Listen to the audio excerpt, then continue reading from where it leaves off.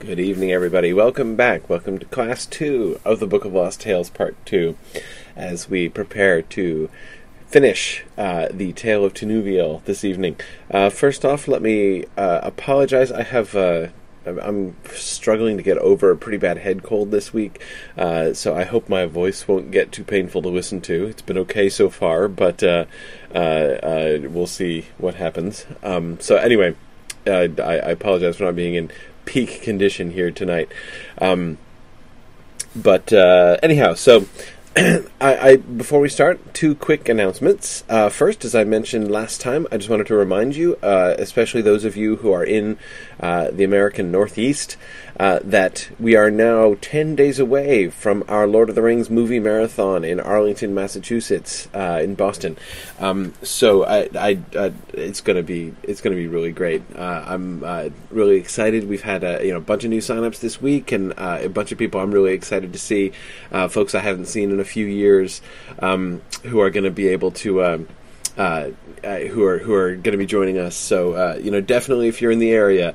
Nancy says it's not a great time to go to Boston. I don't know what you're talking about. 4 feet of snow is a great time to come to Boston. Roads are fine. Roads are fine now. It's all good. But anyway, I understand. I understand. But especially if you're in the Northeast anyway. I mean, seriously. What's the harm? But anyway, I strongly recommend you look into this. I think it should be a great time. So please do look into that. If you know people up in the area, definitely spread the word. We're the more the merrier at an event like that. It should be a lot of fun. So. The second announcement, and this is just sort of an ongoing thing that I don't think I've mentioned here in the Academy before, but I wanted to mention, a new sort of fun initiative we've been doing at Mythgard over the last couple months, has been a kinship that we've started up on the Lord of the Rings Online, the video game. It's been really cool. I got a chance to meet the senior lore developer at Turbine, the company who makes the Lord of the Rings Online, last August, and I was just really, really impressed by his work and the really interesting thought that they've put into, the care that they have put into in adapting Tolkien's work into that video game world, and I've been. So I was convinced finally to log in and see it myself, and I've been really blown away. It's really cool, so we've actually started. We have not only a Mythgard kinship and a bunch of Mythgard people sort of hanging out in game together, but I've also begun doing weekly sort of mini lectures and sort of combined with questing trips and skirmishes and things like that in game every Monday night. We call it Mythgard Mondays in Lotro. So if you happen to play the Lord of the Rings Online and you want to join us or hear what it's all about, I actually just gave a talk in game this past Monday. We had a live audience of about between 60 and 70 people, all sitting around in the courtyard outside the Bird and Baby pub in Mickle-Delving in the West Farthing. It was really fun. It was really neat. So anyway, I've been really enjoying my time there, talking about sort of exploring the game world and talking about the some of the choices they've made and the way that they've developed some of their stories and the adaptations that they've done. I think it's been something I've been really enjoying, and so I just wanted to let you guys know, people who have played the game, if you didn't know that we were doing that. I wanted to make sure you guys did know, so you can connect with us there, sort of another way for us to kind of explore Tolkien's world together. Nick, we're on the Landroval server, is where the Mythgard kinship is located, and so it's the Landroval right now. The schedule might change a little bit down the road. We're going to start doing some live streaming of our Lotro events through Turbine's official channels. Actually, we've been talking with the Turbine people, and they want to work with us on that. So we're going to hopefully make that happen sometime in the next couple months. But for now, we meet on the Landroval server at the Bird and Baby pub in Mickle-Delving at 9:30 p.m. Eastern Time on Monday nights, as I said. So definitely join us. Nick, look us up. We're the Mythgard Kinship. If you've got any alts who aren't into kinship, we'd love to have you come join us. It's been a lot of fun. My character's name is Wigand, by the way, Wigend. This was sort of a kind of a general Tolkien themed idea. The word, it's just an Anglo-Saxon word that means warrior, because he's a guardian, so, I was making a warrior character, and I'm like, I'll name him Warrior in Anglo-Saxon. That's just what Tolkien would do. So anyway, Wigand is my character on Landrewall.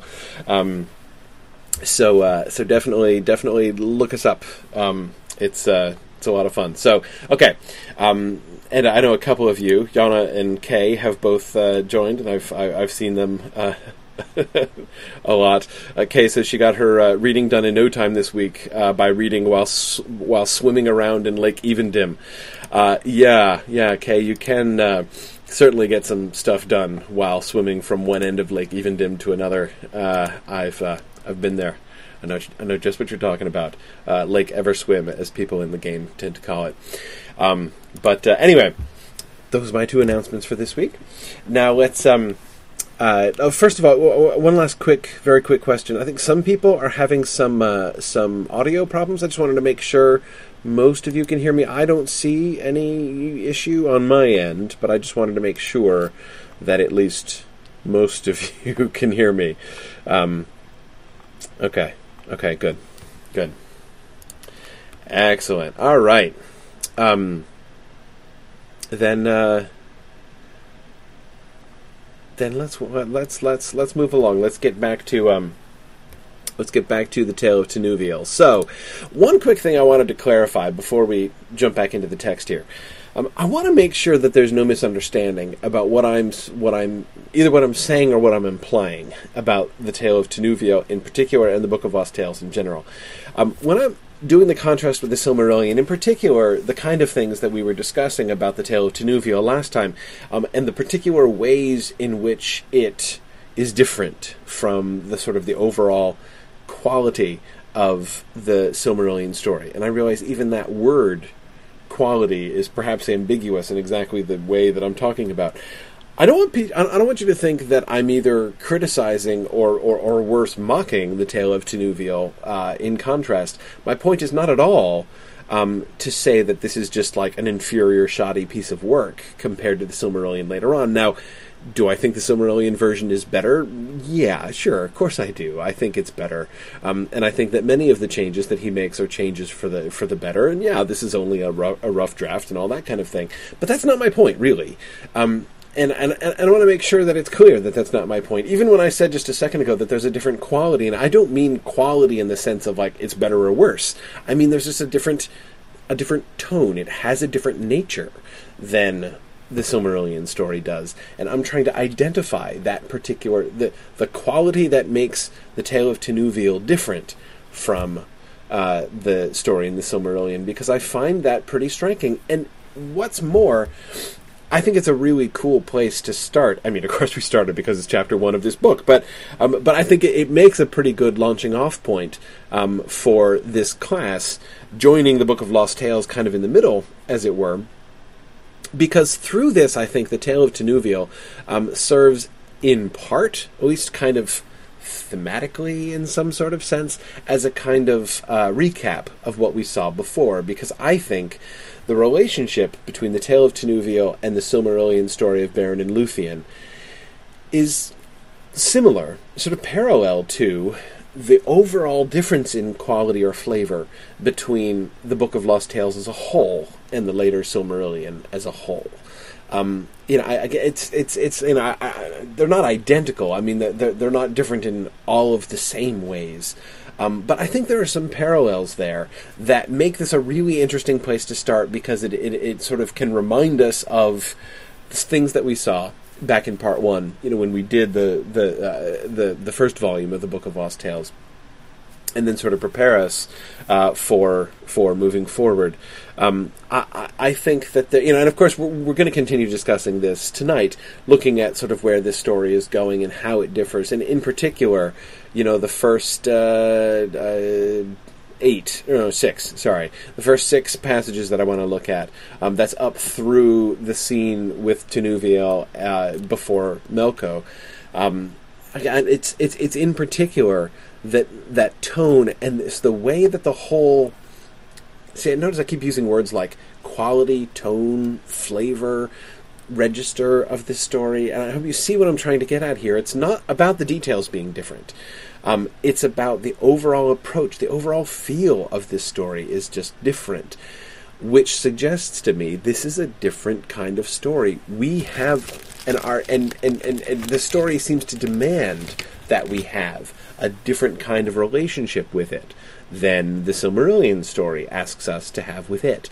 And so that's, my goal for this, again, is not to suggest or claim that the older version is merely inferior or immature or something like that. Because I don't think that's the case. There are places where you can go through Tolkien's draft and see, okay, I see this is his first kind of groping at this story that's going to mature and grow into this much better thing later on, right? There are places where you can simply see things like that happening. With the Tale of Tinuviel, I actively would disagree with somebody who said that. I mean, yes, of course, there are moments and there are times where we can see it's going to improve and get better, but again, it's not just going to get better, because that sort of suggests it's the same kind of thing, just more effective, right? Like, he's trying to achieve the same ends in both stories. He's just doing a better job of it in the one story than he is in the other. But I don't think that's the situation at all. I think the Tale of Tinuviel and the story, the Lay of Leithian, the story of Beren and Luthien, are really trying to achieve different ends. They're stories that are pointed in kind of different directions, and that's what I'm most interested in looking at, is trying to understand what is the direction that the Tale of Tinuviel is pointed at, because that, I think, is trying to sort that out is going to help us understand better what this whole thing is about. What was the Book of Lost Tales, right? When we're looking, because what we're looking at here is Tolkien's first attempt to build his mythology, right? His first attempt, remember the famous line from the preface to the second edition of the Fellowship of the Ring, that little prefatory sort of letter that he wrote at the beginning, the one where he talks about like how no, it's not World War II and everything. It's the bit that has his famous part about how he dislikes allegory and how people confuse applicability with allegory. In that passage as well, he says that the only intention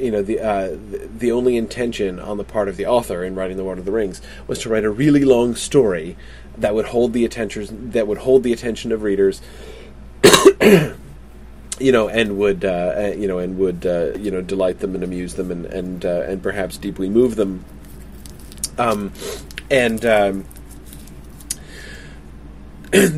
Book of Lost Tales. Sorry, I'm gonna have to do the cough drop thing. Again, I apologize for my voice. In the Book of Lost Tales, we see his first attempt to do that.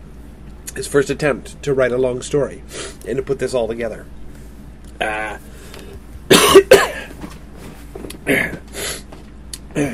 Sorry. My voice just kind of suddenly gave out there. Let's see if I can get it back. All right. With that in mind, let's jump back into the text, and we're going to pick up more or less where we stopped. Actually, well, first let me go back to some of your comments here. All right.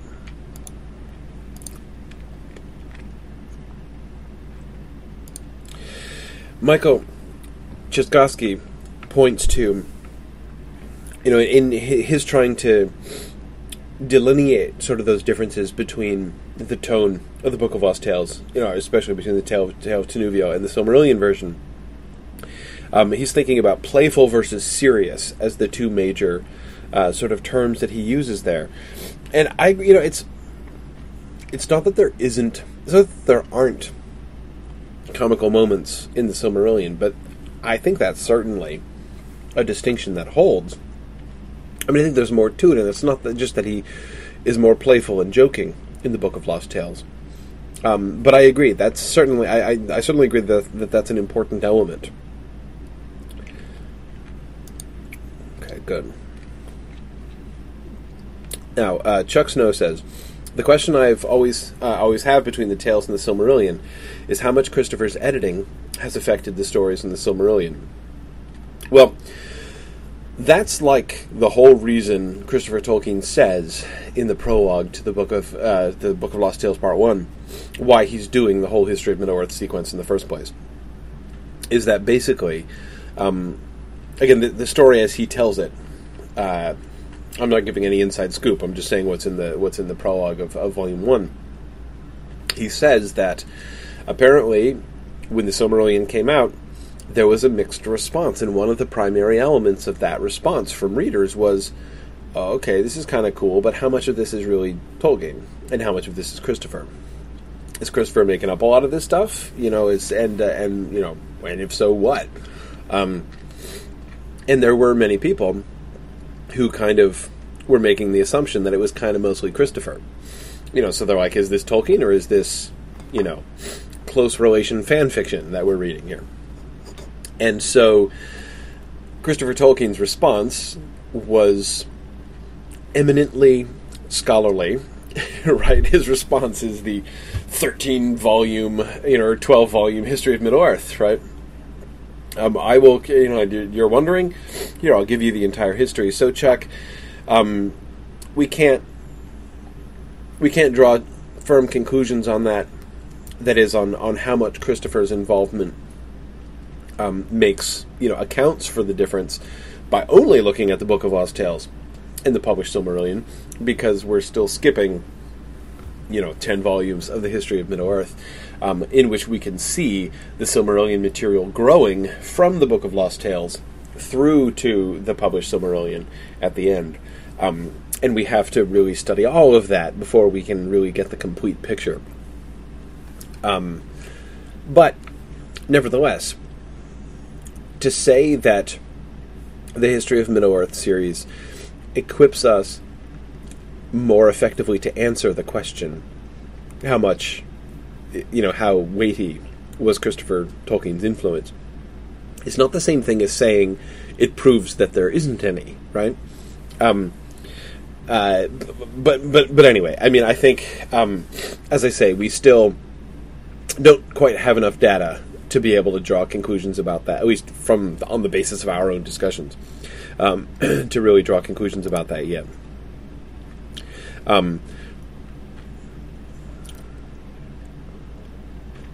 Tom Hillman, as usual, has a very cogent comment on this. And I like your terminology, Tom. Tom says, the Book of Lost Tales has a far more fairy tale tone, while the Silmarillion has a mythic tone. It's more elevated, more cosmic. It is as if Tolkien simultaneously left behind the fairy tale tone with words like fae and fairies. Yes. The terms sound to me right. That is, Tom, that feels right. Fairy tale shifting to myth.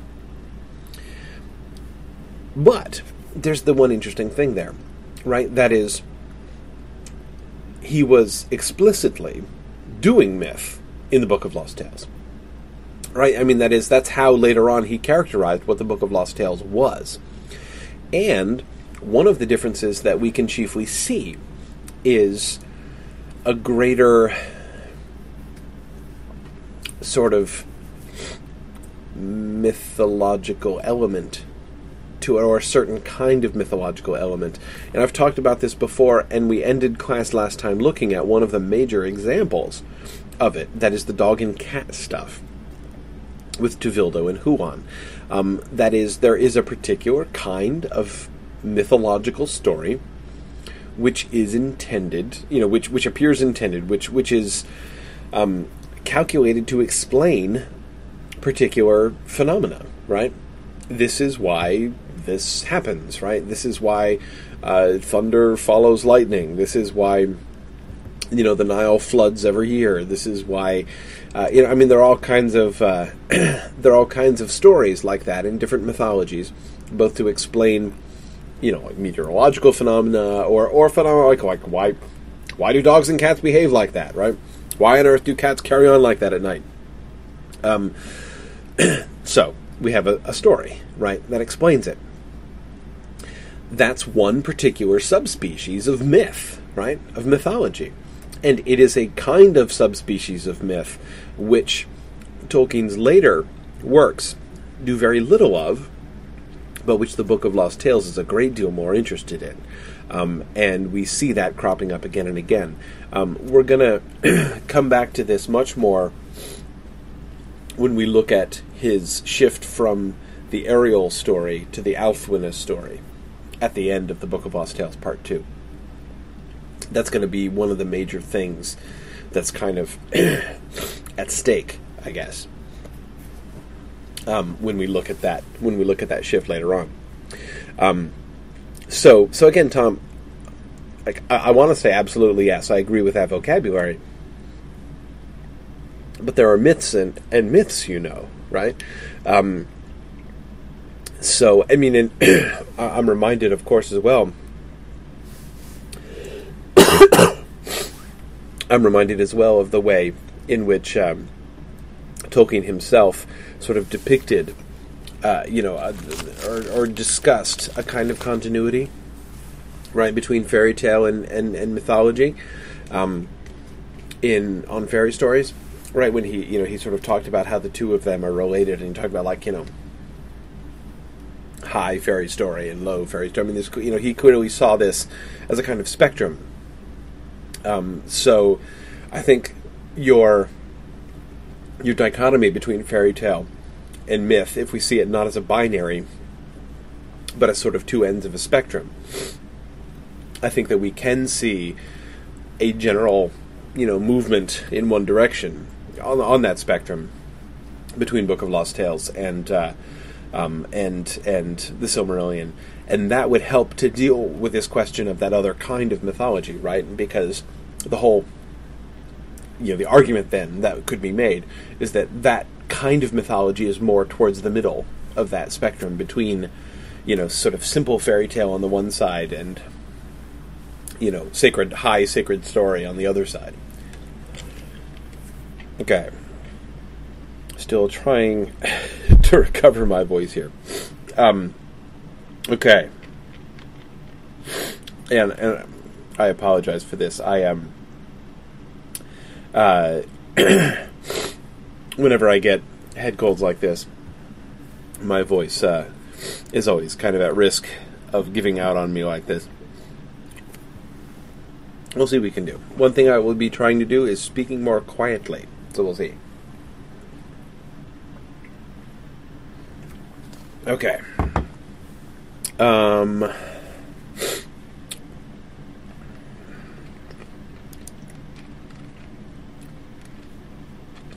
Okay, good. Let's see. I'm just looking over a few more comments. That's interesting. Don Standing says,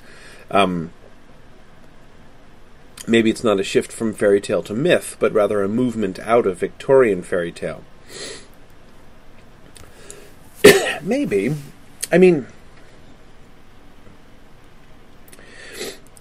It's certainly...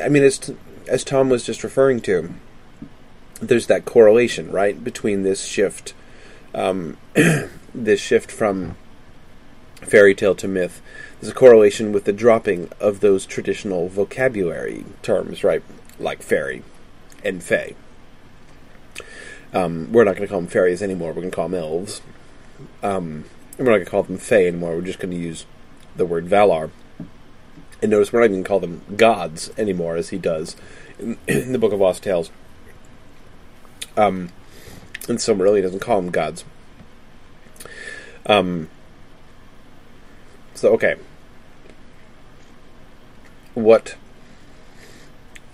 So, Don, coming back to your comment, in this sense, he is leaving the sort of the traditional vocabulary of Victorian fairy tales. Again, we're not going to be talking about fairies and goblins. We're going to talk about elves and orcs. We're going to be talking about the Valar, not the gods or the Fae. But I still don't think it's a question of abandoning Victorian fairy tale, because there is so much already that is mythic, even if mythic in that kind of middle ground sense in the Book of Lost Tales already. So again, I don't think it's a question of him just sort of abandoning that. And I know, Don, I'm sort of simplifying what you were saying, but anyway, but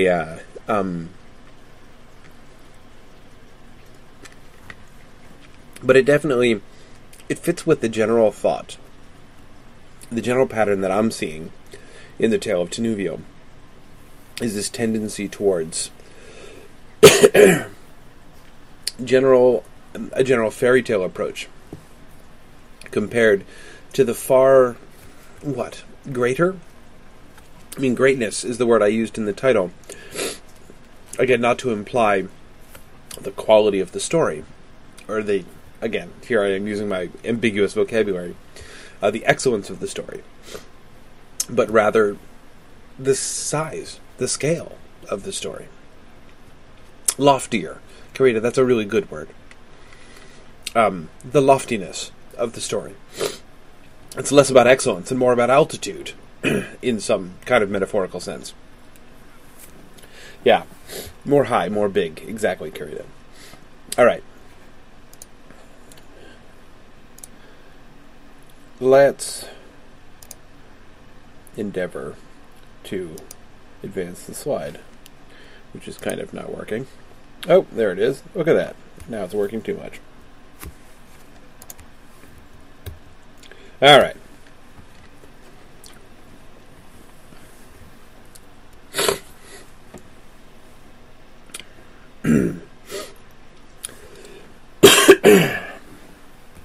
Yet wild and rugged and very lonely were those days, for never a face of elf or man did they see. This is right after they escaped to Vildo, of course. And Tenuvio grew at last to long sorely for Gwendolen her mother, and the songs of sweet magic she was used to sing to her children, as twilight fell in the woodlands by their ancient halls. Often she half fancied she heard the flute of Dairon her brother, in pleasant glades wherein they sojourned, and her heart grew heavy. At length she said to Baron and to Huan, I must return home. And now is it Baron's heart that is overcast with sorrow, for he loved that life in the wood with the dogs, for by now many others had come to join Huan. Yet not if Tenuvio were not there. None the less, said he, never may I go back with thee to the land of Artenor, nor come thee ever after to seek thee, nor come there ever after to seek thee, sweet Tenuvio, save only bearing a Silmaril. Nor may that ever now be achieved, for am I not a fugitive from the very halls of Melko, and in danger of the most evil pains to do any of his servants spy me? Now this he said in the grief of his heart at parting with Tenuvio, and she was torn in mind, abiding not the thought of leaving Baron, nor yet of living ever thus in exile.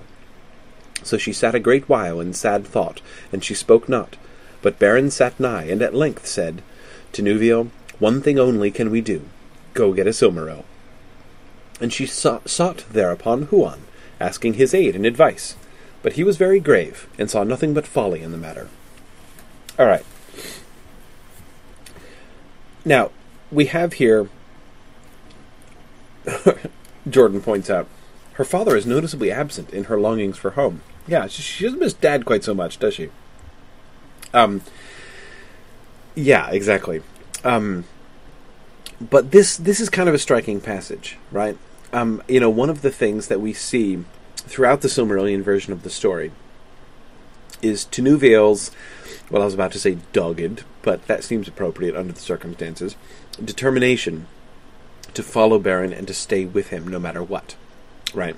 The way in which, it's very clear that Luthien has chosen to cleave to Beren through thick and thin, and no matter what. And that's a huge element, one of the foundational elements of the story of Beren and Luthien as it develops later. We have already seen that high, lofty, transcendent love affair between the two of them is not a central element of this story. We looked at it in looking at the sort of comparatively slow progression of their love, right? The fact that we got only kind of light flirtation with her sort of leading him on, sort of teasing him and luring him into the halls to confront her father. God, we're having all kinds of different problems today. All different genres of problems. Sorry, I just crashed there all of a sudden, in a quite unaccountable way. All right, let's see. What was the last thing you guys heard? So we were talking about how we've already seen last time that this is not contextualized. The main thrust of this story is not the greatest love story of all time, right? That is the main theme, one of the themes anyway, one of the main sort of premise of the Beren and Luthien story. That is not the case. We got to proposal of marriage, right? Beren's spontaneous proposal of marriage. But even then it seems, I guess, spontaneous, more like a lark than anything. His whole appearance there, his whole appearance there was, that is, in Artenor, was just kind of a lark, right? He's just wandering around, because that's what he did, right? He was braver than most and liked to wander around.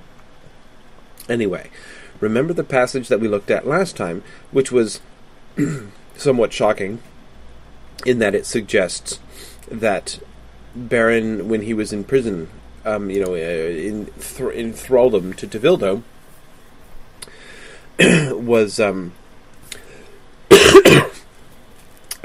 was wishing he'd never met Tenuviel. And that seems like an appalling thing for Beren to say. Why is it appalling? What's appalling about that? Well, it's quite understandable under the circumstances. The only reason it's appalling is that it seems to fall very short of the standard that Beren and Luthien are supposed to maintain, right? Because of the expectations we have coming to it from the Silmarillion. But really, it's a very natural feeling. What he had with Tenuviel wasn't that serious, right? And now he's in a world of hurt.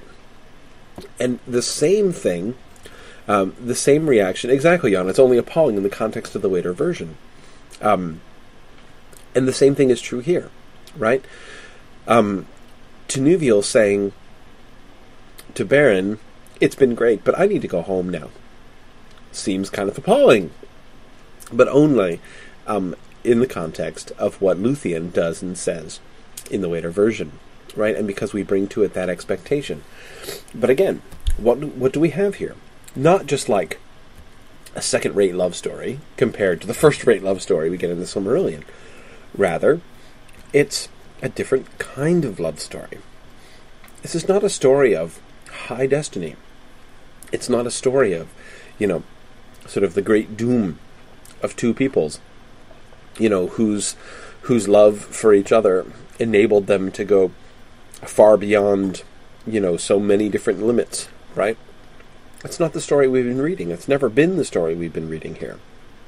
This story, I want to say that it's a very human kind of love story, but in the circumstances, that's a terrible way to describe it. But perhaps you know what I mean by that? That is to say, Beren and Luthien, in the later version, are these, ineffable, lofty characters, so far above anyone reading these, right? And the story of their love, the story of their relationship, is something archetypal, right? It's not like I've never met any two people who act like that, or any relationship that really functions that way. But that's not the point of it. Again, Tom, to go back to your word, it's mythic, right? This is closer to the ground, closer to our perspective. You can kind of imagine, in a fairy tale context, explicitly in a fairy context, because both of them are elves, how this kind of a relationship might happen. Right? They do love each other. They have grown to love each other. And this, kind of seems like, there might be something serious here between Baron and Tinuvio, This might really grow into something. But that's the kind of story that it has been. And this is an interesting stage in that. I love Baron's, perfectly disingenuous and quite adorable, Tinuvio, one thing only can we do. Go get a Silmaril. Hey, let's go get a Silmaril. That'll solve all of our problems. Then we can stay together and you can go home. Wow, let's do that. Why not? Right? Again, none of this and a high doom was upon him or anything like that. Why not is exactly what Kurita just said. Yeah, I'm not doing anything else here. Sarah makes a wonderful observation. Sarah King says, it's sort of like two children talking while they play. I have to go home now. No, wait, we'll go get a Silmaril instead, right? Yeah, exactly. I have to go home now. Sarah, there is something childlike in that. And that's explicitly Sarah's right. That's explicitly the context in which we're invited to hear that, right? She's thinking of her mother, singing songs of sweet magic to her children as twilight fell in the woodlands by their ancient halls. Right? She's thinking about her mom, and the song that her mom used to sing to her children. I miss Mom, right? And I miss my brother. And as Jordan points out, not Dad so much. But whatever. Yes, exactly. Alyssa, it is less incalculable and remote. Very good, to use Tolkien's words there. Yeah, good. Yeah. Interesting. Kurita has a fabulous observation. She says, Tinuvio calls herself Little when she is talking to Melko, and Baron calls her Little later on. Yeah, she is kind of little, as Kurita says. There's something small and cute about Tinuvio, and extraordinarily admirable as she is in so many ways. Luthien is not little and cute. And again, I think that does help us to make a little bit more concrete the difference in exactly what this kind of story is doing.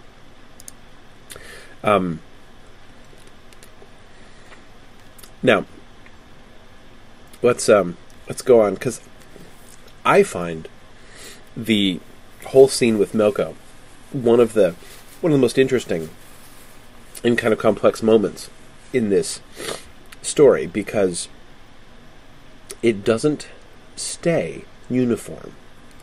I think that we can see elements, or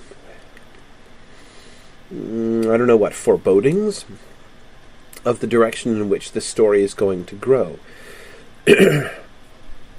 So much of this story reads in that little lower to the ground, smaller scale, more childlike and fairy tale-like tone of story.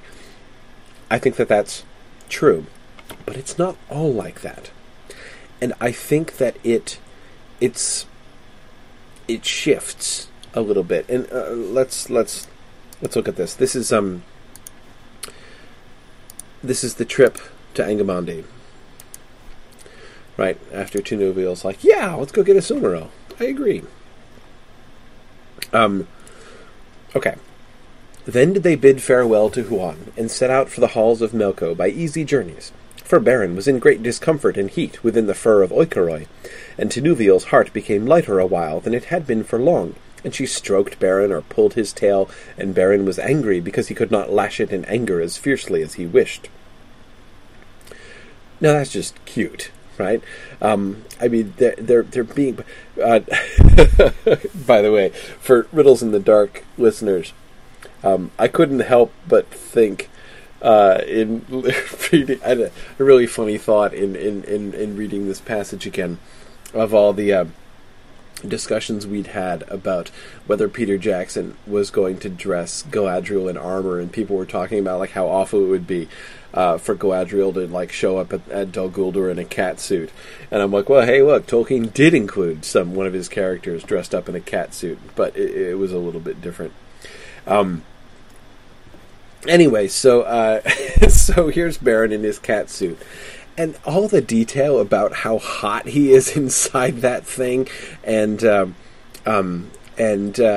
how, like, you know, he wants to lash his tail, but he can't lash his tail because he doesn't have a real tail. It's just a fake. It's just a costume. It's just a skin. You know, again, on the one hand, the first part of this paragraph, the first part of this passage, is a perfect illustration of that much more playful, much more... I mean, these two characters could easily be, what, like 8, maybe? 6 years old? I mean, like, it's a very... That is a very, not just childlike, but a very childish kind of interaction, right? Then watch where we go. At length, however, they drew near to Angamandi, as indeed the rumblings and deep noises and the sound of mighty hammerings of 10,000 smiths labouring unceasingly declared to them. Nigh were the sad chambers where the thrall Noldoli laboured bitterly under the orcs and goblins of the hills. And here the gloom and darkness was great, so that their hearts fell. But Tinuvio arrayed her once more in the dark garment of deep sleep. Now the gates of Angamandi were of iron wrought hideously, and set with knives and spikes, and before them lay the greatest wolf the world has ever seen, even Carcarus Knifefang, who had never slept. And Carcarus growled when he saw Tinuvio approach, but of the cat he took not much heed, for he thought little of cats, and they were ever passing in and out. The two halves of this paragraph are like 1,000 miles apart, aren't they? I mean, the description of Angamandi, especially beginning as we do with this image of the sad chambers where the thrall Noldoli laboured bitterly under the orcs and goblins of the hills. I mean, that's not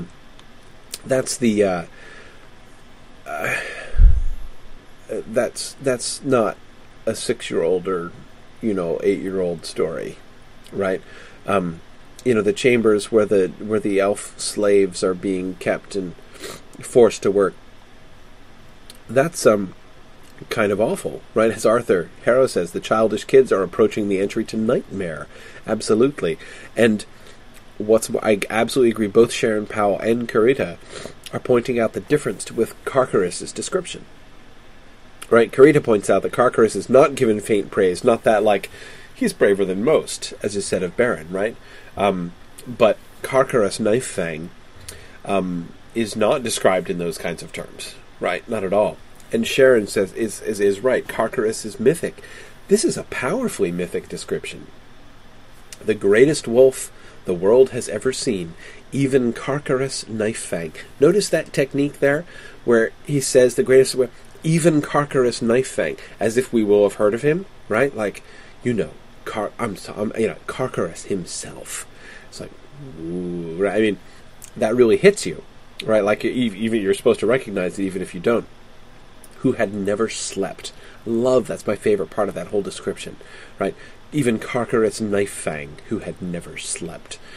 So you've got this really intimidating, powerfully mythic, conceptual idea of this unsleeping guardian. This is a different world, right? It's a different world that they're entering into. So our childlike fairy tale story is moving into very different places, right?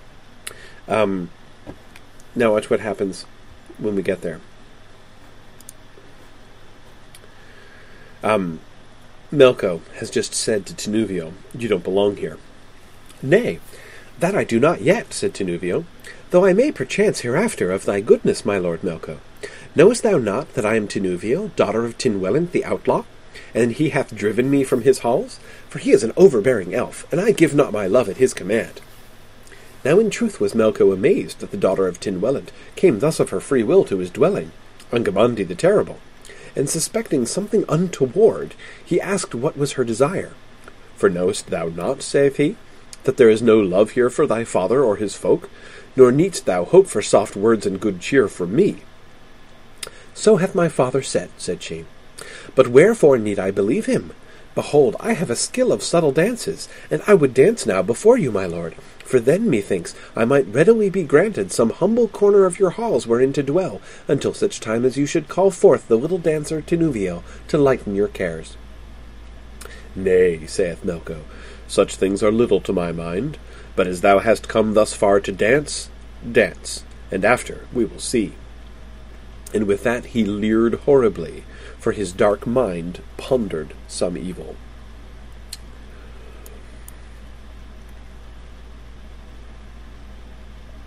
Okay.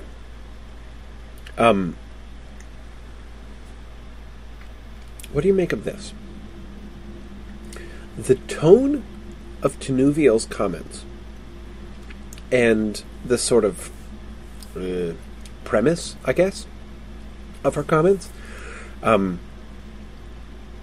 sure sounds simple enough, right? The sort of context that the story is giving us to understand this is even the build-up to one of the great moments, right? Tinuvio's spell upon Melko himself, which is a very great deed in this story as in the later version. So this is a big deal, right? We're building up to that. But this doesn't sound very epic confrontation-like, right? Indeed, it seems to me to match the tone of Baron's speech before Melko, right? When he's captured and he does his inspired lie, she lies too. And we're told that she also is pardonable for that. We're not told she's explicitly inspired by the Valar, but she's it's okay that she lies to him, we're told. But what do we do with this?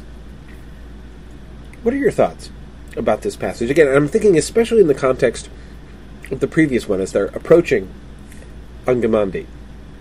And we have that, now it's a playful childlike fairy tale. Now it's not. Now it's dark and mythic. And pretty grand and sweeping. Again, the description and, the stuff about Carcarus. But it doesn't keep going in that direction. It kind of pulls back some. And her, I don't know what she's trying to imply exactly at the beginning. For he is an overbearing elf, and I give not my love at his command. I give not my love at his command. If I were Melko, I would think that she was trying to suggest, my dad wanted to make me marry against my will, but I refused, so I ran away from Dad. Because he was trying to marry me off to somebody I didn't like. So I came here. Why? Why is how I would summarize his response, right? Knowest thou not that there is no love here for thy father or his folk, nor needst thou hope for soft words and good cheer for me? I'm not your friend. Did you come here thinking you would get shelter or something? like find an ally, reassurance. There, little one, right? Yeah. Good. Chuck says she's feigning naivete. Yes. That or being naive, but I agree. I mean, she's obviously making up a story, so she's clearly feigning, and that is the posture that she's adopting with him. She isn't actually thinking of moving in. She's not actually coming to Angamandi, like, apartment hunting, as she seems to imply at some points in this discussion. But notice what that shows us, what that suggests. Tunuvio is now deliberately playing the role of the simple, childlike person, right? She's like faking that this is a more simple fairy tale story than it really is, right? Look at little me, right? I'm the little dancer Tunuvio. And why don't you just keep me in a little closet, and whenever you want the little dancer Tunuvio, I will come out and entertain you. I don't know. See, here's the other element, of course. And it's the element that I know is not lost on any of you, as several of you have commented on it already. And we might as well address it square on. How sexually creepy is this scene, in fact? That's the question, right? Okay. Melkor's response. Oh no, I'll stick with Melkor, because I was thinking of the Silmarillion. Melkor's response to Luthien in the Silmarillion. I always have always believed, that he is experiencing sexual desire there, that the evil lust that he conceives in his mind is sexual in nature, and that the thing that he's imagining is something really bad. Whether it's rape or marriage or both. Remember, there's precedent for that, mythologically speaking. Melkor taking Luthien, him even kidnapping, raping, both in the ancient and modern sense. That is, in the ancient sense of kidnapping, and in the modern sense, the modern, more sexual sense, or more strictly sexual sense. It's very like Hades and Persephone, really. You've got the dark god of the underworld. Angamandi kind of is hell. Kind of, sort of. It's a little unclear. But anyway, okay. So we've got that mythological precedent for that kind of thing anyway. The horrible... And by the way, sometimes people are sort of wondering why I'm so diffident about that interpretation of the Silmarillion. Like, I think he's really experiencing, sexual lust here. Because, a lot of people are like, dude, it says lust. Like, an evil lust. But that's not actually proof. The word lust is an old word in English. And the traditional use of it, that is, pre-year, prior to the year 1500, which is like when English is defined according to Tolkien. Like, everything after 1500 is like Johnny-come-lately in the English language, according to Tolkien. The pre-1500 definition of the word lust is simply desire. That's why he says an evil lust, as if you could have good lust, right? In the modern sense, in which the word lust merely means illicit sexual desire, or inappropriate sexual desire, or sinful sexual desire. In that sense, there's no such thing as good lust. So why does he even bother to call it evil lust? No, it's a desire. The word lust was a very vague, sort of general word. You can have lust for anything. You have lust for your dinner. More unsettling to modern readers, if you read Middle English medieval mysticism. You read mystic texts, such as, for instance, The Cloud of Unknowing, my favorite medieval mystic handbook in Middle English. They talk about the lust for God. It just means desire. So the fact that he uses the word lust doesn't, for me, by itself, prove the fact that Melkor is that he's thinking in sexual directions with Luthien. But I think he is. Anyway, here he's leering horribly, and his dark mind pondered some evil.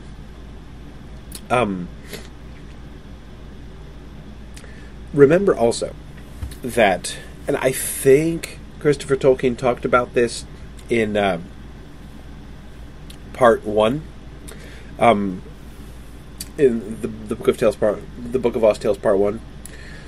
The gods not only have spouses, that is, the Valar not only have spouses, they have children.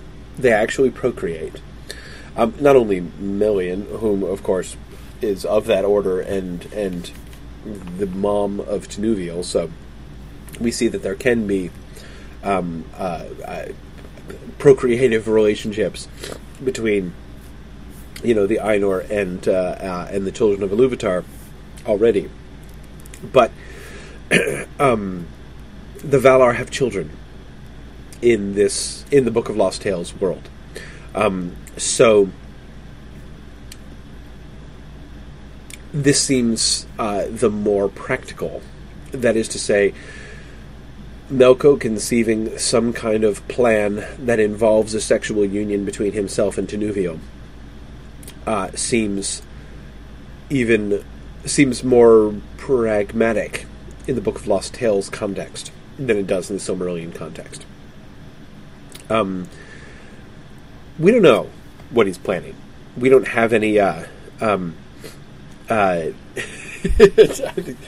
see Chuck objects to the sexual line of thought here. If somebody wanted to make an argument that Melko is not thinking in these directions at all, I'd listen to that argument. I mean, I think that there's definitely an argument to be made there. I'm not convinced at this point. And let me clarify something. I don't mean that I think that Melko is like having a spontaneous, sexual or romantic attraction to Tinuviel. Again, I think that's why in the Silmarillion Tolkien calls it an evil lust. It's twisted even then. But anyway, okay. So here we have the horrible leering and his dark mind pondering some evil. But here's the tricky thing. She brought it up, okay? I mean, if I'm reading that first paragraph, and tell me if you think I'm not reading that first paragraph correctly, I give not my love at his command. She's raised the issue. The marriage issue. It's implicitly and indirectly, admittedly, and as I said, maybe I'm wrong. But, I mean, doesn't that first paragraph sound like she's saying, Daddy wanted me to marry somebody that I really didn't like, so I ran away and came to you instead. Really? Oh, and can I dance for you, by the way? Now, I'm not suggesting that she's going to do anything skanky in her dancing. I'm not going there. It's not about that. I'm not saying that she's, being a sexually forward woman here. I'm just saying it's on the table, right? I mean, the issue has been raised by her. And again, notice the parallel between her and Beren, right? Beren comes before Melko, and he's like, hey, here I am a prisoner, but actually, I was coming here to ask for a job anyway, because I think you're awesome, really, and you're pretty much the best around, and I was really hoping I could, find work with you, because that'd be great. I would really like to, sort of have a relationship with you, as, since you're the greatest. she seems to be taking a very similar line, except not in employment so much, but perhaps in marriage. So hath my father said, she says. That is, that, there's no love for his folk here. But wherefore need I believe him? Behold, I have a skill of subtle dances, and I would dance now before you, my lord. Wait, okay. So, my father, Dad said that you didn't like us, right? But I don't believe him. I think maybe you do like us. Behold, I have a skill of subtle I'm a really good, and behold, I'm a really good dancer. And I would dance now before you, my lord. For then methinks I might readily be granted, because then I think you'll let me stay here. If you watch me dance, then I think we can be friends, right? You say there's no love here for my father and his folk. I think that, Dad said the same thing, but I think you might be wrong. I think there might be some love here for my father's folk, if you know what I'm talking about. And if you let me dance for you first, then I think you'll agree and you let me stay. Maybe it's like a little studio apartment that's going unused somewhere off in the corner of Agabandi that I could, and then, you could bring me out to dance before you at any time.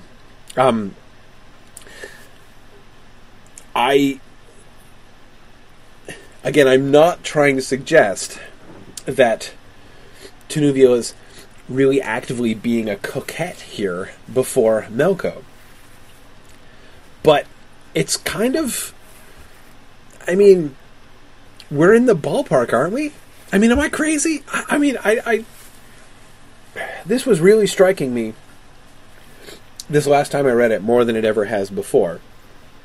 And, I keep trying to kind of back off from it, but at the same time I'm like, dude, what else does this mean?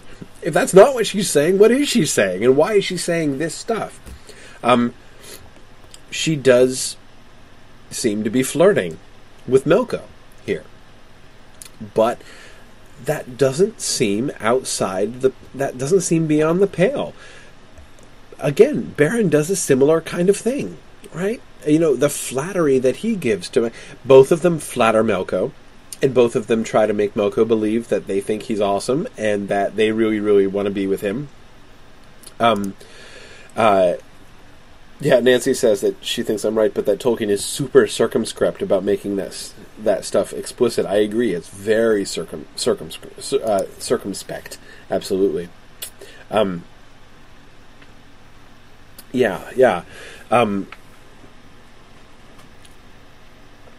Such things are little to my mind. Nay, such things are little to my mind, he says. I'm not into that, right? But as thou hast come thus far to dance, dance, and after we will see. And then he does his leering and pondering of evil thing.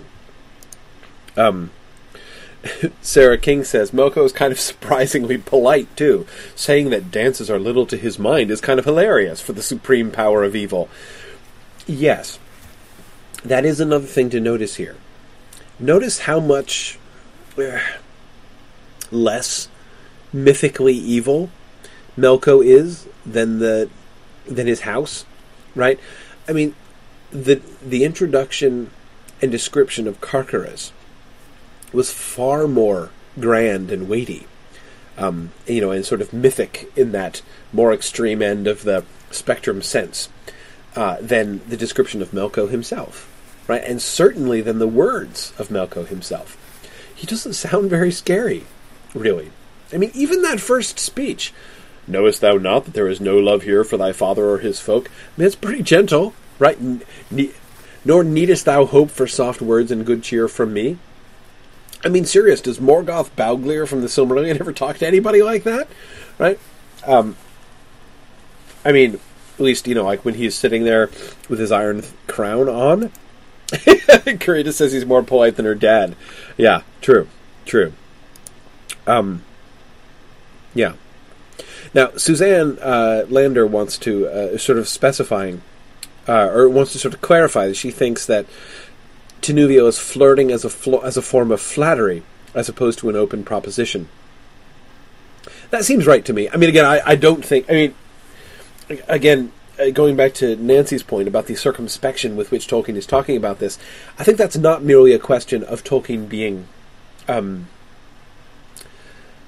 sort of shy about it, right? Like, wanting to be like, I'm kind of talking about sex here, but I'm gonna, like, make it sound like I'm not. I mean, it's not even being, it's not even about that. It's within the story itself, right? Luthien doesn't want to say anything that's going to commit her, right? It's not just Tolkien that's being circumspect. It is Tinuviel. Did I call her Luthien? Dang it. It is Tinuviel who is being circumspect as well, right? She doesn't say anything that could commit her. She's not making any promises. She's not making any declarations. She's only making implications, or allowing him to make allowing him to draw conclusions from her words. And so, Suzanne, I'm bringing all these things up as what seems to me to be in support of your argument there, that ultimately the flirtation that she's doing, the kind of pleasant idea that, so the famous Tinuviel, because she is famous, ran away from her father, King Tinwellant, and came to me willingly, and he's shocked to see her there, right? Came to me willingly because she likes me, right? Because maybe she wants me to marry her. That's a little flattering, right? But no positive proposals have been made. Arthur Harrow is thinking of Bilbo and Smaug here. Arthur says evil is by its nature egotistical, and perhaps this is the earliest version, of that kind of conversation, with the sort of outrageous flirtation, or not flirtation, flattery. Bilbo doesn't go quite so far as flirtation with Smaug. The outrageous flattery that Bilbo delivers to Smaug. Yes. Yeah, excellent. Yeah, cool. Okay, let's keep going. Let's look at her dance. Time to start the dancing. Then did Tinuviel begin such a dance as neither she nor any other sprite or fay or elf danced ever before or has done since. Superlatives. Unqualified superlatives. In fact, underscored superlatives. Notice that? I'll come back to that. And after a while, even Melko's gaze was held in wonder. Round the hall she fared, swift as a swallow, noiseless as a bat, magically beautiful as only Tinuviel ever was, and now she was at Melko's side, now before him, now behind, and her misty draperies touched his face and waved before his eyes, and the folk that sat about the walls or stood in that place were whelmed one by one in sleep, falling down into deep dreams of all that their ill hearts desired. Beneath his chair the adders lay like stones, and the wolves before his feet yawned and slumbered, and Melko gazed on enchanted, but he did not sleep. Then began Tinuviel to dance a yet swifter dance before his eyes. And even as Gwendolen had taught her long ago, a song that the youths and maidens sang beneath the cypresses of the gardens of Lorien, when the tree of gold had waned, and Silpion was gleaming. The voices of nightingales were in it, and many subtle odours seemed to fill the air of that noisome place, as she trod the floor lightly as a feather in the wind.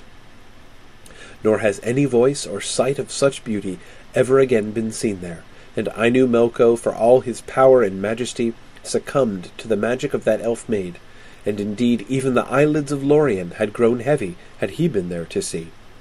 Then did Melko fall forward drowsed, and sank at last in utter sleep, down from his chair upon the floor, and his iron crown rolled away.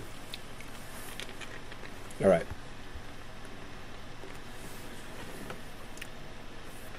First, our superlatives, right?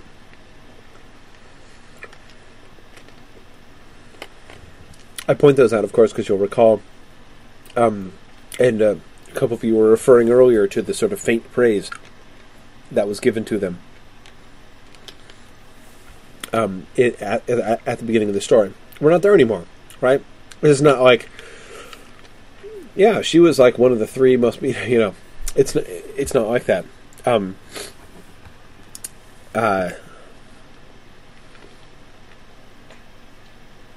Kurita particularly likes magically beautiful as only Tenuvial ever was. Yeah. And Kurita, that's an important one. Because that seems to be... It's not only that we're now getting a superlative in the story that we didn't get before, but it's like the lack of superlatives from before is being corrected. Right? As only Tenuvial ever was. That wasn't said of her at the beginning of this story. Right? It seems to be one of the... I would hold that up as a piece of evidence that the story is already growing in the telling. Right? Moving down that spectrum from fairy tale towards myth, becoming higher and loftier. Tom asks, is this the birth of Luthien? Something close to that. She's certainly closer to Luthien here, I think, than we've seen her pretty much in the entire rest of the story. Good, yet Thomas says the tone in this passage regains its mythic quality. I agree. There's a shift back from the conversation. The conversation is not very mythic at all. And again, the thing that I would emphasize, one thing that we've seen, that I've mentioned before, which I think is a pretty common trope in fairy tales of the simpler kind, is clever heroes, right? Coming up with a clever thing to say in order to fool somebody at a crucial moment. That's a pretty common fairy tale element, right? That's the direction that Tenuvial is going in her conversation. Right? I'm going to make him think I'm flirting with him. And I'm going to make him think maybe I'm interested in marrying him, so that he'll let me dance before him, as my little audition, right? And that's when I'll get him. That's a very fairy tale kind of trope, right? But I agree with you, Thomas, that we shift out of that mode here, and are in a much more mythic mode in this description.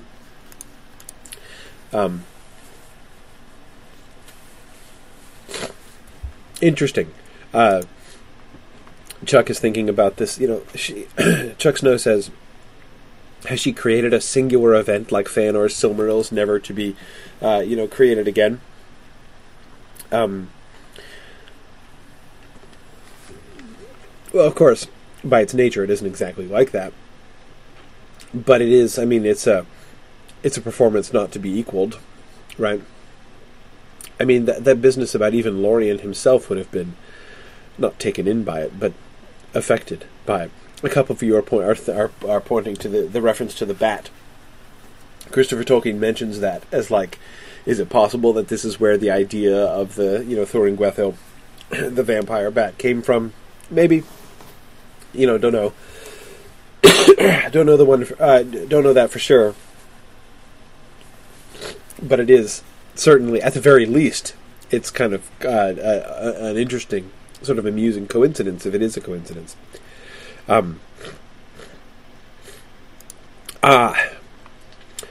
Karita says, so why didn't Baron and Tenuvial just grab the crown and run? We'll see the answer to that in just a second. Actually, let's go ahead and look at that.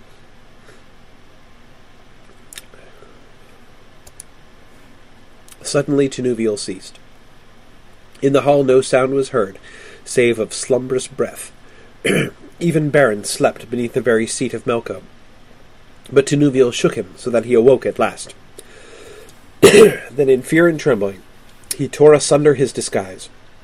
In freeing himself from it, leapt to his feet. Now does he draw that knife that he had from Tevildo's kitchens, and he seizes the mighty iron crown. But Tenuvial could not move it, and scarcely might the thews of Baron avail to turn it. Great is the frenzy of their fear, as in that dark hall of sleeping evil, Baron labours as noiselessly as may be to prize out a Silmaril with his knife. Now does he loosen the great central jewel, and the sweat pours from his brow. But even as he forces it from the crown, lo, his knife snaps with a loud crack. So, answer, it's way too big to run away with, right? It's huge. But that itself, again, in my mind, now here all of a sudden, we're back again in the fairy tale world. Think of the images here. The huge crown, right? So big that as it's rolled off the giant head of Melko, that they can't pick it up, and Beren can barely turn it, right, to access the Silmarils. Then he pulls out his knife, which has no name. It's just a kitchen knife, right? It's the knife that he took from Tevildo's kitchen. And the kind of, I don't know, humility of that. Not humility in the sense of like the virtue of humility, but the like, I am the hero of humble background who with my trusty kitchen knife will prize out the Silmaril from the Iron Crown of Melko. It feels very, very Jack and the Beanstalk, doesn't it? In fact, this whole scene reminds me of Jack and the Beanstalk, like that whole sense of like, you know, we are children who have sneaked into the hall of a sleeping giant, right? And we're hoping he won't wake while we try to like wrest this gem from the from his crown with my kitchen knife. This is we're again back in that simpler childlike fairy tale kind of story here. I think again, this is where again, you know, the point, as I said, what I find so fascinating about the whole Melko's throne room section is the way that it goes back and forth. It feels like the story is kind of sort of losing its identity, or its initial identity anyway, or rather freely mingled in. It doesn't permanently lose it. Again, we're still there. This passage here, this sounds like feels like a very natural culmination to the, let's go get a Silmaril, right? Won't that be fun? And the pulling his cat's tail and stuff as we get there. And it ends with him like breaking his kitchen knife trying to pull the Silmaril off this huge crown while they're like, shh, don't wake the giant. And Nancy's pointing to the sweat pouring from his brow. Yeah, he's braver than most, but you know. Anyway, it's we're still in that world, but we're not permanently in that. We keep, you know, he keeps sort of modulating out of it, right? Pulling us out of that particular kind of mode and inviting us, you know, to begin to see these moments, especially the moment of Tinuviel's dancing, especially the initial description of Angamandi and Karkaros in this much more exalted and mythic light. And again, I think this is just kind of different impulses within Tolkien. The story seems to have its frame is within that fairy tale mode. That's what we've seen from the beginning. But it doesn't stay perfectly true to that all the way through. The sort of first tastes of the mythic quality that it will come to have keep popping out of it. Now, look at popping out in it, I mean to say. Let's look at the this is sort of the scene which is kind of the bookend, the very first one we looked at, the I want to go home passage. This is after they've escaped and Beren's lost his hand. And by the way, notice that, you know, he doesn't present the Silmarillion the Silmaril dramatically in his hand. He's just like trying to punch the wolf in the head, you know, and it grabs him and bites his hand off, and he's like, oh shoot, not only did he eat my hand, that was the hand that had the Silmaril in it, for crying out loud. Okay. At last came there nevertheless a day, whereon, waking out of a deep slumber, Beren started up as one who leaves a dream of happy things, coming suddenly to his mind. And he said, Farewell, O Huan, most trusty comrade, and thou, little Tinuviel, whom I love, fare thee well. This only I beg of thee, get thee now straight to the safety of thy home, and may good Huan lead thee.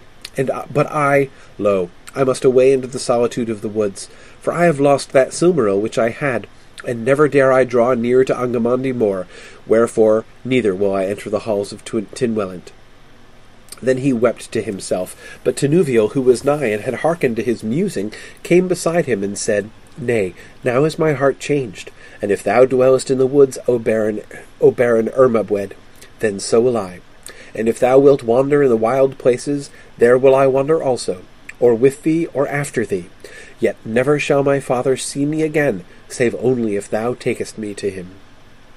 Then indeed was Baron glad at her sweet words, and fain would he have dwelt with her as a huntsman of the wild, but his heart smote him for all that she had suffered for him, and for her he put away his pride. Indeed, she reasoned with him, saying it would be folly to be stubborn, and that her father would greet them with naught but joy, being glad to see his daughter alive. And maybe, said she, he will have shame that his jesting has given thy fair hand to the jaws of Carcarus.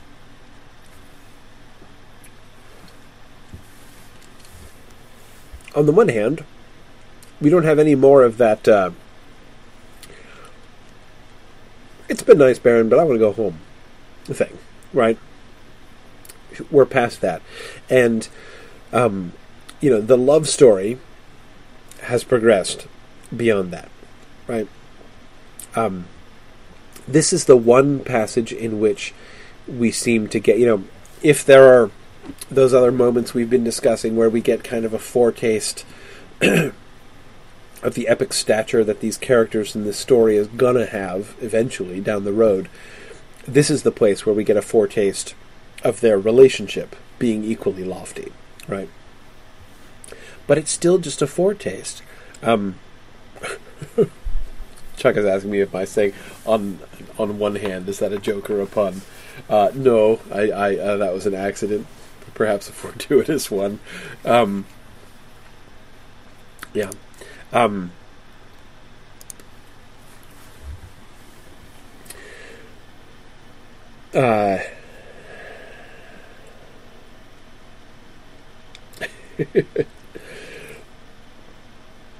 But notice, it's not a pure kind of modulation, right? Like in that description of Angamandi, and that, the description of Carcarus, there isn't really, it doesn't go back to the child. Once it shifts from the childlike pulling of tails and that kind of thing, once we shift from that to, the chambers where the thrall Noldui are kept, and even Carcarus, Knife Fang, it stays there, right? It does, but this doesn't stay there. Maybe he will have shame that his jesting has given thy fair hand to the jaws of Carcarus. Jesting? Oh, yeah. He did kind of toss that out there, didn't he? He said it in scorn as a joke. Right? Again, in the Silmarillion, Thingol's stipulation that Baron should get a Silmaril is characterized by Melian as cunning counsel, right? A way that he can contrive to save his oath that he would not harm Baron, and yet send Baron to his death. So he has devised cunning counsel. It's not cunning counsel in the Tale of Tinuviel. Tinuviel calls it on several occasions a jest, a joke, right? That he was laughing at Baron and just kind of said this to make fun of him. And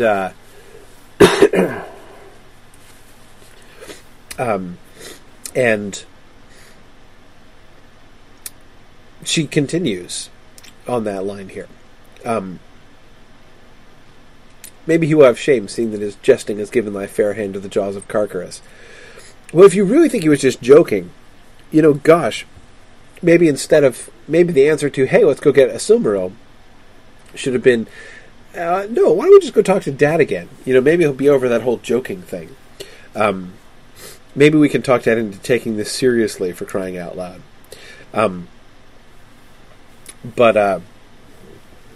So anyway, I find that sort of tone at the end a little bit, well, not really in keeping with the tone that the two of them both achieve.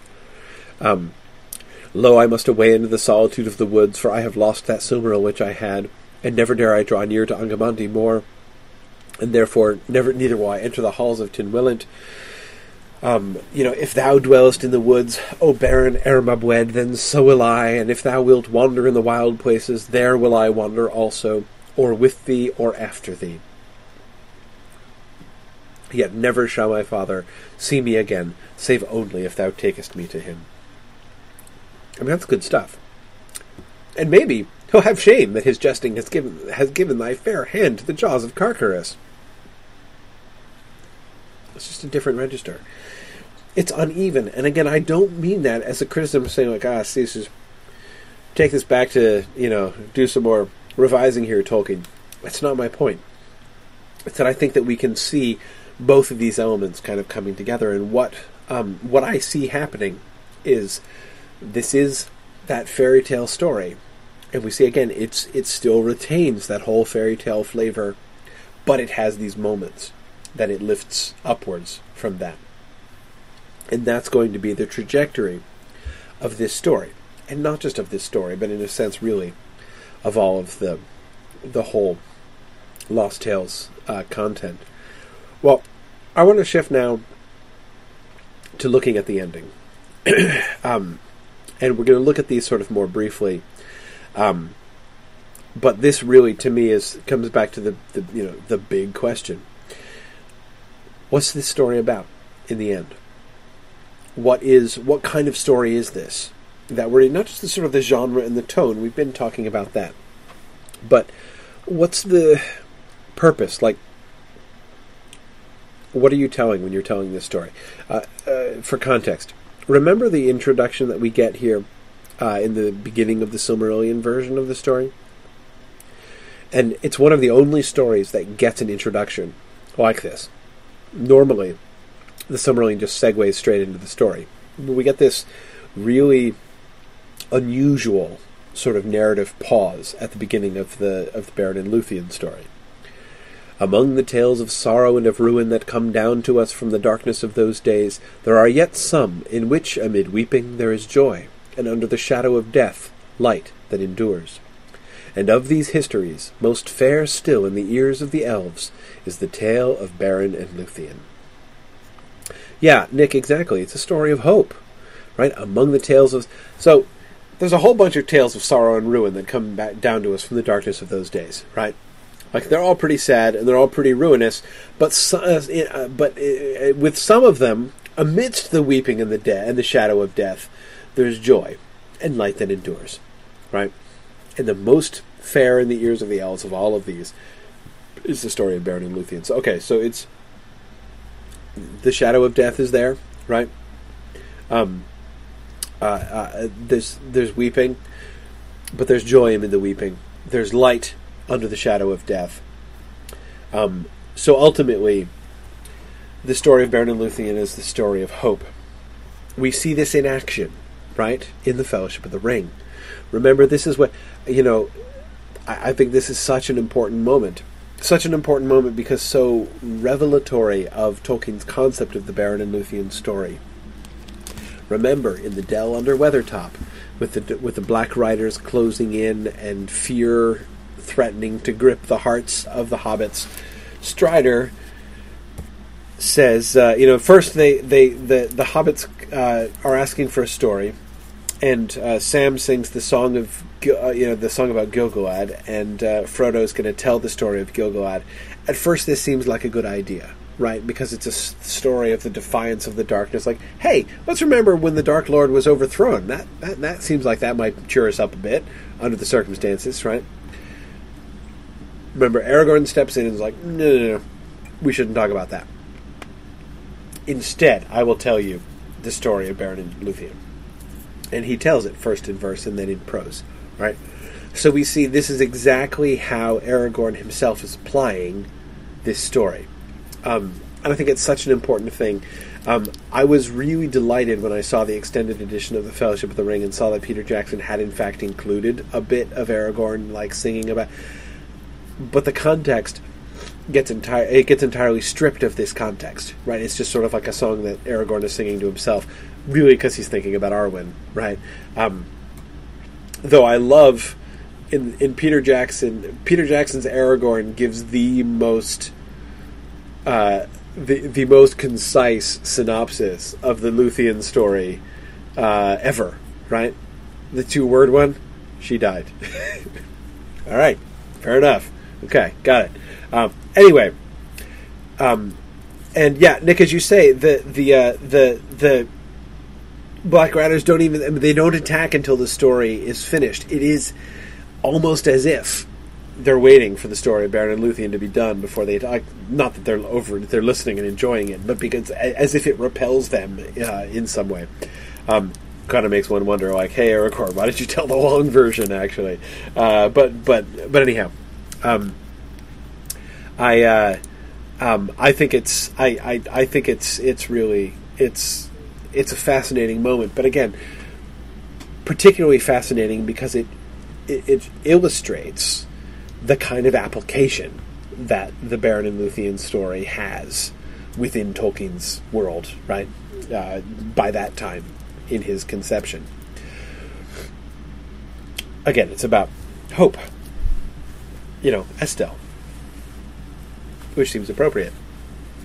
Now, the question is, what's the Tale of Tinuviel about? What is the effect? What's the end result of the Tale of Tinuviel? Can the same thing be said of the Tale of Tinuviel? So, let's look at the endings. And I want to do this, I said we're going to do it briefly, and we are, but I want to do this in full. That is, we're going to look at the whole end of the tale here, bit by bit, or rather, sort of version by version, because it's kind of interesting the way it unfolds. Okay, so Vianna, you may remember, is the girl who is telling this story from the beginning. So this is her ending of the story. Now then, they covered the leafy boughs whereon he lay with soft raiment, and they bore him away to the halls of the king. And there was Tinuviel awaiting him in great distress. And she fell upon Beren's breast, and wept and kissed him, and he awoke and knew her.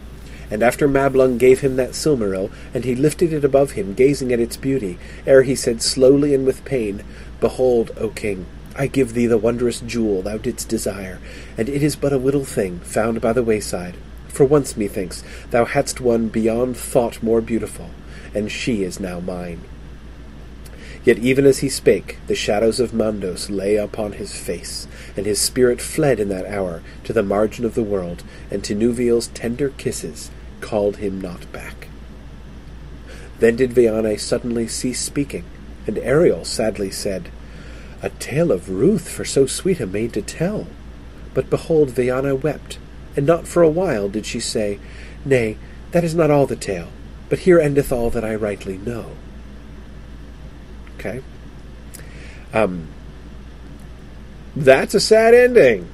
Really sad, right? I mean, seriously, his last words are, and she is now mine. And then he dies? Like, seriously? That's awful.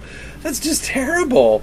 And so she dies and everybody lives sadly ever after. Now, Vianna says that's not all the tale. There's more to it than that, right? So she's not really saying that that's it. But it's all that she rightly knows. That is, it's all that she has by heart, as we'll see her clarify later on.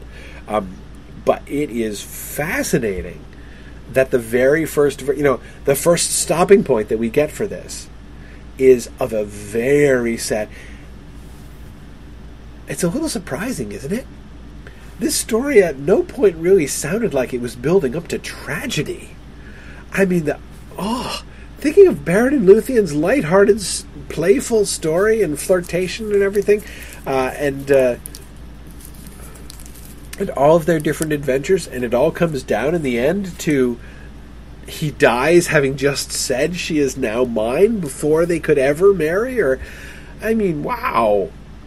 That's really bad. And Nancy says, I like the implication that this was so sad she couldn't bear to continue memorizing.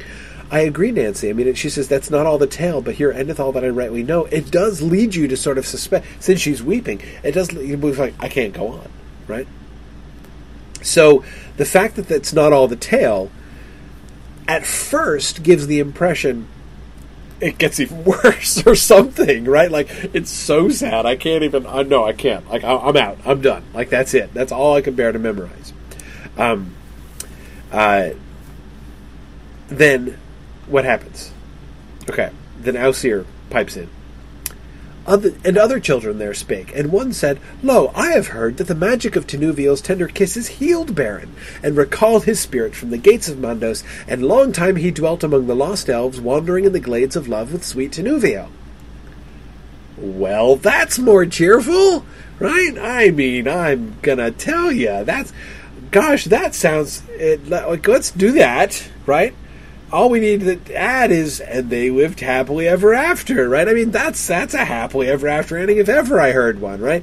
I mean, it kind of pivots right on the edge of tragedy. It looks like he's about to die, or he does, like, get mostly dead or something, but then she kisses him and he wakes up again and is healed, and hooray! I mean, there we have a fairy tale ending of our fairy tale story.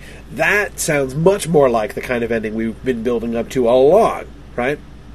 So on the one hand, it's a less striking, less moving ending than Viane's actual than the place where Viane stopped, and what she seemed to be implying through her tears about the rest of the story. But it's more satisfying in its in this sense, right? But there's more, right? But another said, Nay, that was not so, O Aesir, and if thou wilt listen, I will tell the true and wondrous tale, for Beren died there in Tinuviel's arms, even as Viane has said. Oh, so our hopes of happily ever after are crushed. And Tinuviel, crushed with sorrow, and finding no comfort or light in all the world, followed him swiftly down those dark ways that all must tread alone.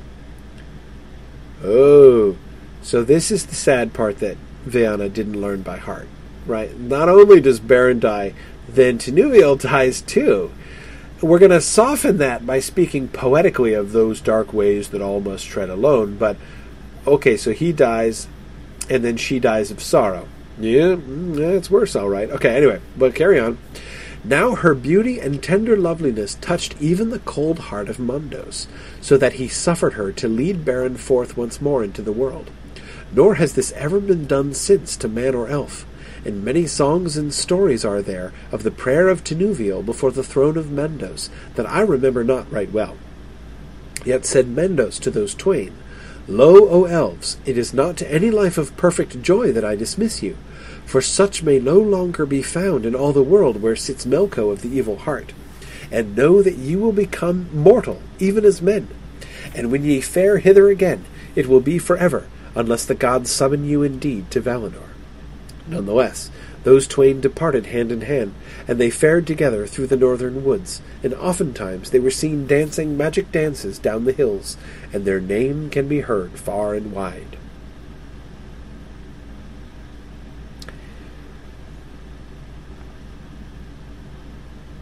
Look, he learned how to dance, right? She taught him. She said she was going to teach him how to dance. Looks like they got around to that. Isn't that nice? So, we have the simple sad ending. He died, tragically, and she died too. Okay. Then we have the simple happy ending. No, he got better and they lived happily ever after. And now we have the middle ground. Neither. Both. Sad and happy endings. Ambiguous, Yana, I agree with that. The change of status is really fascinating here. Notice that it's it's not a punishment, right? I mean, it's not like they're being doomed to be mortal like men, like because they did something wrong or something like that, right? So it's not like that exactly, but it's his emphasis. Lo, O elves, it is not to any life of perfect joy that I dismiss you.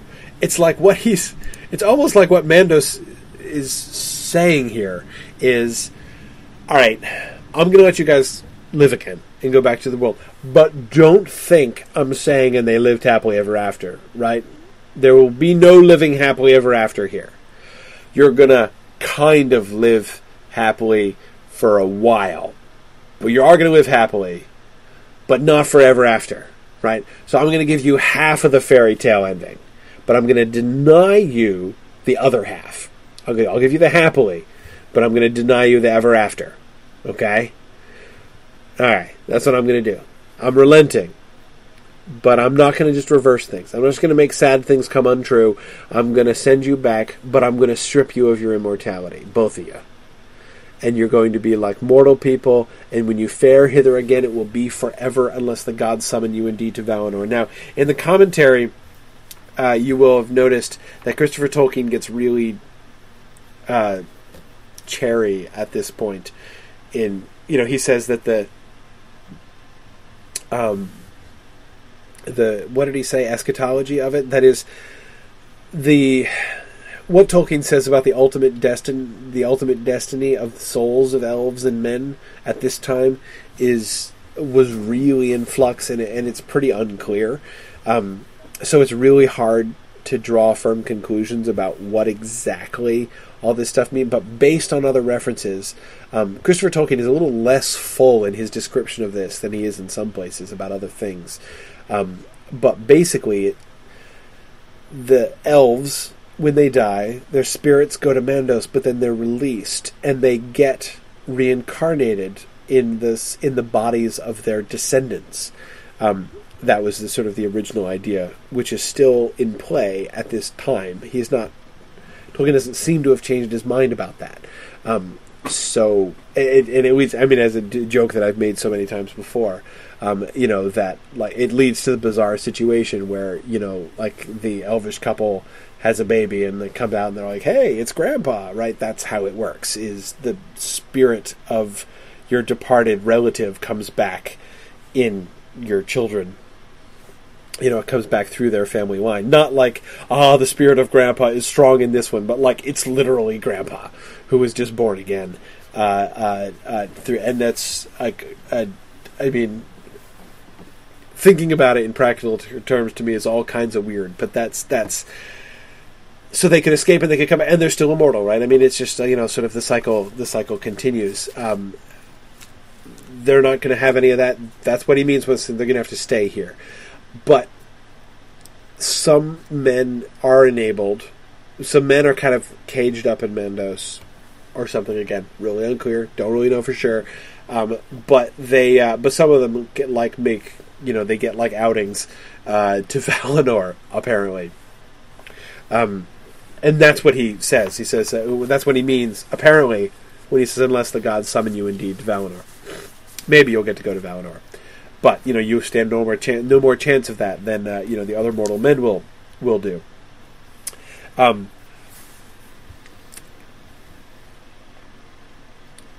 The transformation of their destiny seems to be a way of moderating.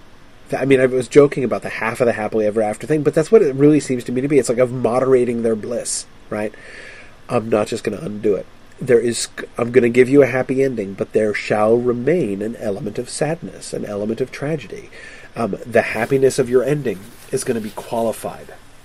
It's going to be moderated by this grief. Again, this is a place where Baron's race is enormous, right? And this is where I started talking about, talking about this tale. And, is where I want to finish ending, talking about this tale. This is, to me, the primary reason why the race of Beren has a bigger impact than any other element of this entire story. Because just the difference there is so huge. The difference between, I will let you return, but it will be at but Luthien, there's a cost, right? I will grant you what you ask, but you have to be willing. I will only do it on condition that you become mortal, that you So if you are going to join yourself to Beren, you have to leave behind your kindred. I mean, the sacrifice that's involved for Luthien is enormous. There's no sacrifice being made here. It's not about, again, it's not like the final and ultimate sort of tribute to their love for each other and her commitment to him. It's merely sort of a consequence that's doled out to both of them together. It changes the story so much. Again, I don't think there's any element that there is no more radical difference. There is no more transformative element of the story than the changing of Beren from elf to man. For this way. Now, Veana gets the last word again. And thereat that boy ceased, and Veana said, Aye, and they did more than dance, for their deeds afterward were very great, and many tales are there thereof, that thou must hear, O Ariel Melanon, upon another time of tale-telling. For those twain it is, that stories name E Cuilwarthon, which is to say, the dead that live again, and they became mighty fairies in the lands about the north of Sirion. Oh, interesting. So the more that she knew, but doesn't know by heart, we're not just sad, right? She knows of the greatness of their deeds afterwards. But she never learned those. Or at least she does. She says, you must learn it other story. But I don't. She said this is all she knows, rightly, right? When she stopped before. Why didn't she learn these other bits? I don't know. It's very intriguing. A couple of you are suggesting, is this Tolkien himself trying out multiple endings? I mean, in a sense, yes, of course, that is what he's doing.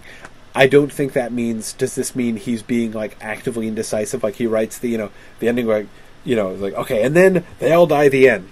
I don't really like that. Cross out the end and just say, somebody else says, no, wait, actually, they don't die. Happily ever after. I don't like that either. I'll do a different one. I don't think it's that spontaneous.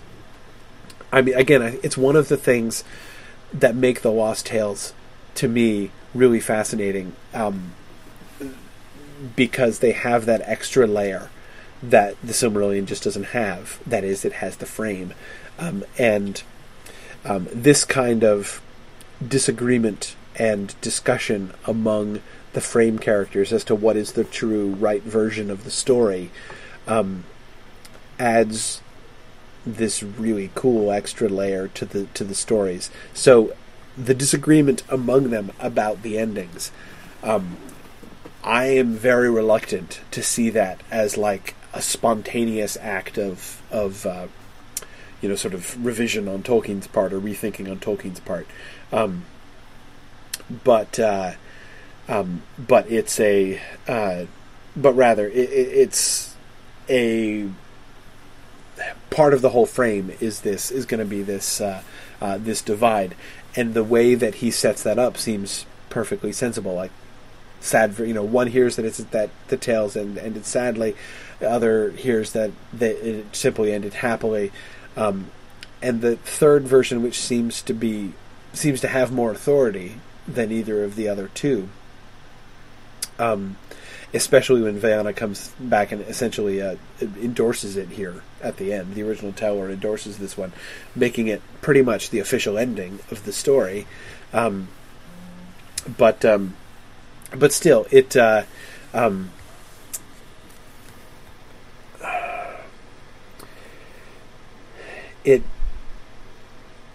enables Tolkien sort of working this out among in the frame to give. It invites us to think about it on an entirely different level, right? We have the progress of our understanding of the understanding of these tale-tellers and of Ariel, who's receiving these tales, and who will in turn himself be transmitting these tales back to the world of men. That is, this is how we're getting them. And so one of the sort of dramas, one of the sort of subplot of the frame narrative is Ariel sort of seeking and discovering these the true versions of these stories. So anyway, I think it has a lot more to do with that kind of stuff than the other. But anyhow, where we end up at the end, or rather I should say where Beren and Luthien end up at the end, becoming mighty fairies in the land, that's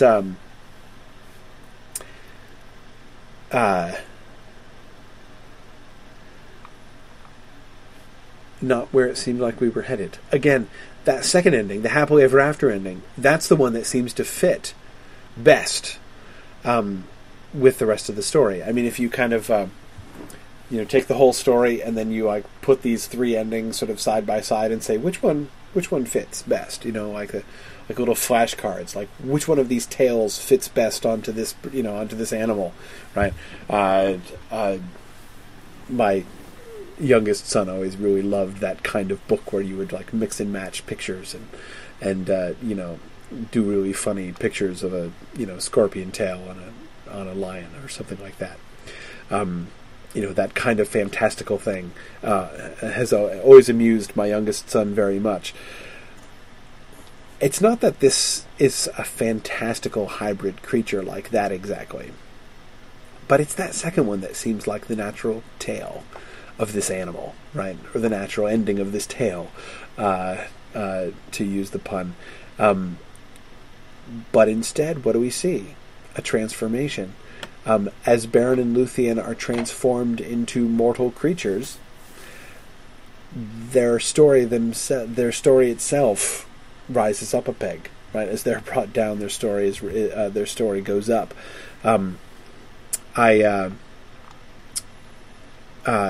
Anyway, I do definitely think that there is a discernible movement towards the grander mythic view in this story, which really does not begin that way, and even never consistently rises there. It's way too simple to say the Book of Lost Tales is really just like a bunch of fairy tale stories, which is eventually going to become mythic again, because that's not it exactly. They're mythic from the beginning, explicitly mythic. But this story is sort of more fairy tale than most. But even it, we see being kind of drawn upward as we go along. Well, I'm going to let you go, and I'm glad that my voice got a little bit better and I survived through the class. That was good. For next time, we're going to do two, like we did 2 classes on Tenuvia. We're going to do 2 classes on the Turambar story, the Turambar chapter.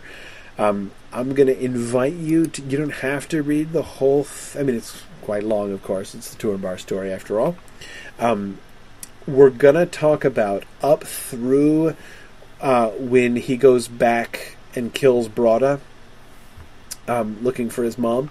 That's where we're going to stop. So in the in my edition, anyway, in many with the bigger edition, the trade paperback editions are pretty similar. It's page 91. But anyway, so right after he goes back and he slays Broda in his hall, that's where we're going to. So we're going to talk about the story leading up to there, and so read that, and then also read the notes and commentary that relate to those earlier sections, and then we'll look at the conclusion of the story. We'll get to the incest and suicide a week after next. So, okay. If you have questions or comments that you would like to add, as Jana's pointing out, I haven't scheduled. In the last few classes, I've scheduled extra bonus sessions for Q&A and stuff, and I didn't do that in this class in part because I'm feeling the impulse to kind of get along a little bit. And I'm already taking 10 weeks on this class, which is more than I scheduled for the Book of Lost Tales Part 1. So since I'm kind of taking it more slowly all the way through, I thought we could do without them. But that doesn't mean I want to discourage you from sending in questions for us to discuss. So I do want to encourage you to, by email, send me questions. I'd be happy to, for instance, begin next week with a little segment on some questions that you guys had about Tenuvio, if you want to do that. So I'm very happy to kind of work that in as we go along, and we'll see if we can manage. We're still on schedule so far, so I feel good about that. All right, thanks everybody, and thank you for your good wishes for my improving health moving forward here. I think I'm going to go to bed now, see if I can feel a little bit better tomorrow. But I should be better, I hope, next week. Thank you, everybody, and good night, and we will see you I hope you're feeling better for the cheerful story we will be talking about next week. I don't think we'll have any of our happily ever after issues starting next week. So thanks very much, everybody. Good night.